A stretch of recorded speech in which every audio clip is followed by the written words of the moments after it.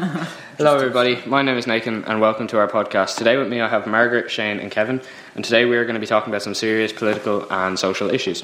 So, my first question to Kevin is, do you think the voting age should be reduced to 16?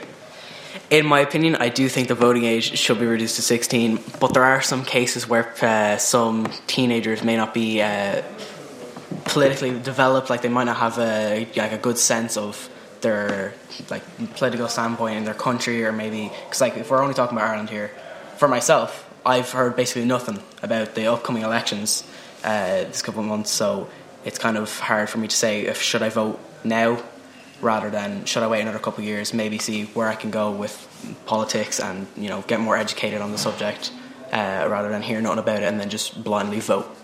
Yeah. Well, I was wondering, do you know much about the politics or the election that's coming up? Because I myself only found out about it today.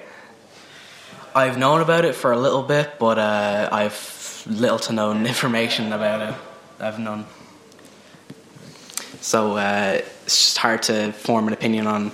I think it should be reduced, but as I said, it should be broadly more advertised to teenagers, where they need to understand what's going on, what the elections are, what I mean? Yeah. The details about the elections, who the people are, it needs to be easily accessible for people to understand. Shane, how about you? What's your opinion on this?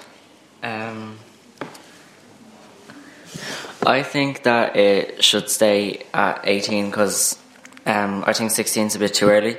If people started teaching teenagers about politics and everything, they'll understand more before they get to vote, because if they're 16 they're still learning other stuff, and then with that on top of it. But if they waited till if it was still at 18, then they'll have more time to know more about it. Because I knew about the election that's coming up, but I just didn't hear anything about it. I didn't know what it was about or anything. Do you think politics should be covered more in schooling in the country? Shane? I don't know. What about you, Kevin? I think it should. I think it should be kind of like a politics class, not so maybe just a whole period dedicated to politics, but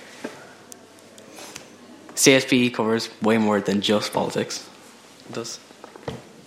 But what I'm saying is there should be one, maybe it doesn't have to be throughout the year, maybe just before elections, you get to know who the candidates are, maybe the different parties, and you understand who you're voting for and what their views are as a one kind of block area, instead of just whereas if CSP, where it's a class every week or so of multiple different subjects. It might be just politics, but maybe social stuff, and obviously CSP, what it stands for. So, well, if you see right now, even if you go outside about 5 minutes up the road, you'll see about 10 posters of politicians who are looking for the vote for the election.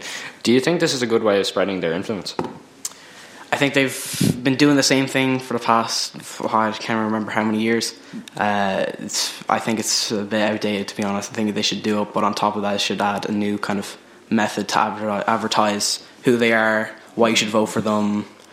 You shouldn't just put out saying, oh yeah, vote number 1 for me. You don't know anything about me. You don't know what I'm advocating for. You don't know what my views are. You just say, vote number 1 for me.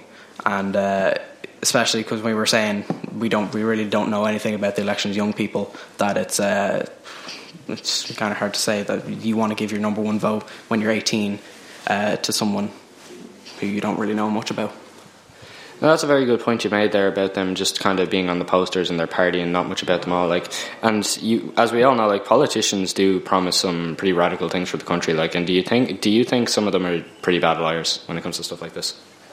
Oh yeah, 100%. A lot of them say it to kind of boost their popularity status, to try and get in, and then once they get in, say they not make up a reason why they can't do it, but say something came up, for example, Donald Trump, when he got elected into office, or when he became president, he made excuses saying the wall was too expensive to build. And I know that's a controversial subject, but it is what happened, and he can't get it up now. He's trying to, but as I said, for the people who supported him and wanted that wall, I'm not one of them.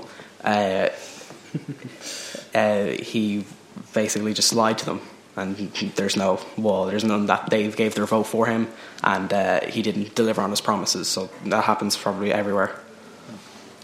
Ciaran, what's your opinion on some politics being well-known liars? I don't know, like, obviously everything they say can't be true. Like, they're going to say stuff and then they end up making some excuse that they can't do it. But yeah, that's all. Yeah, because like I myself, I know basically nothing about politics. I barely even know the parties. But when I go outside and I see these posters and I see just random people smiling on it with their party, it tends to confuse me, especially when CSP is a thing in school that does cover politics. But like you said, it covers a wider range of politics. But I've found that it's actually very poorly taught. Do you think the same? I think locally for Irish politics, it's a bit poor. As I said, there should be like an information kind of, maybe not a day, but like an information area of before elections in schools where they educate you on who they are and whatever. But CSP, I think it's a class more for international politics and international social and all that. And obviously there's obviously teachings from Ireland in the book, but that's my opinion. I think it's that.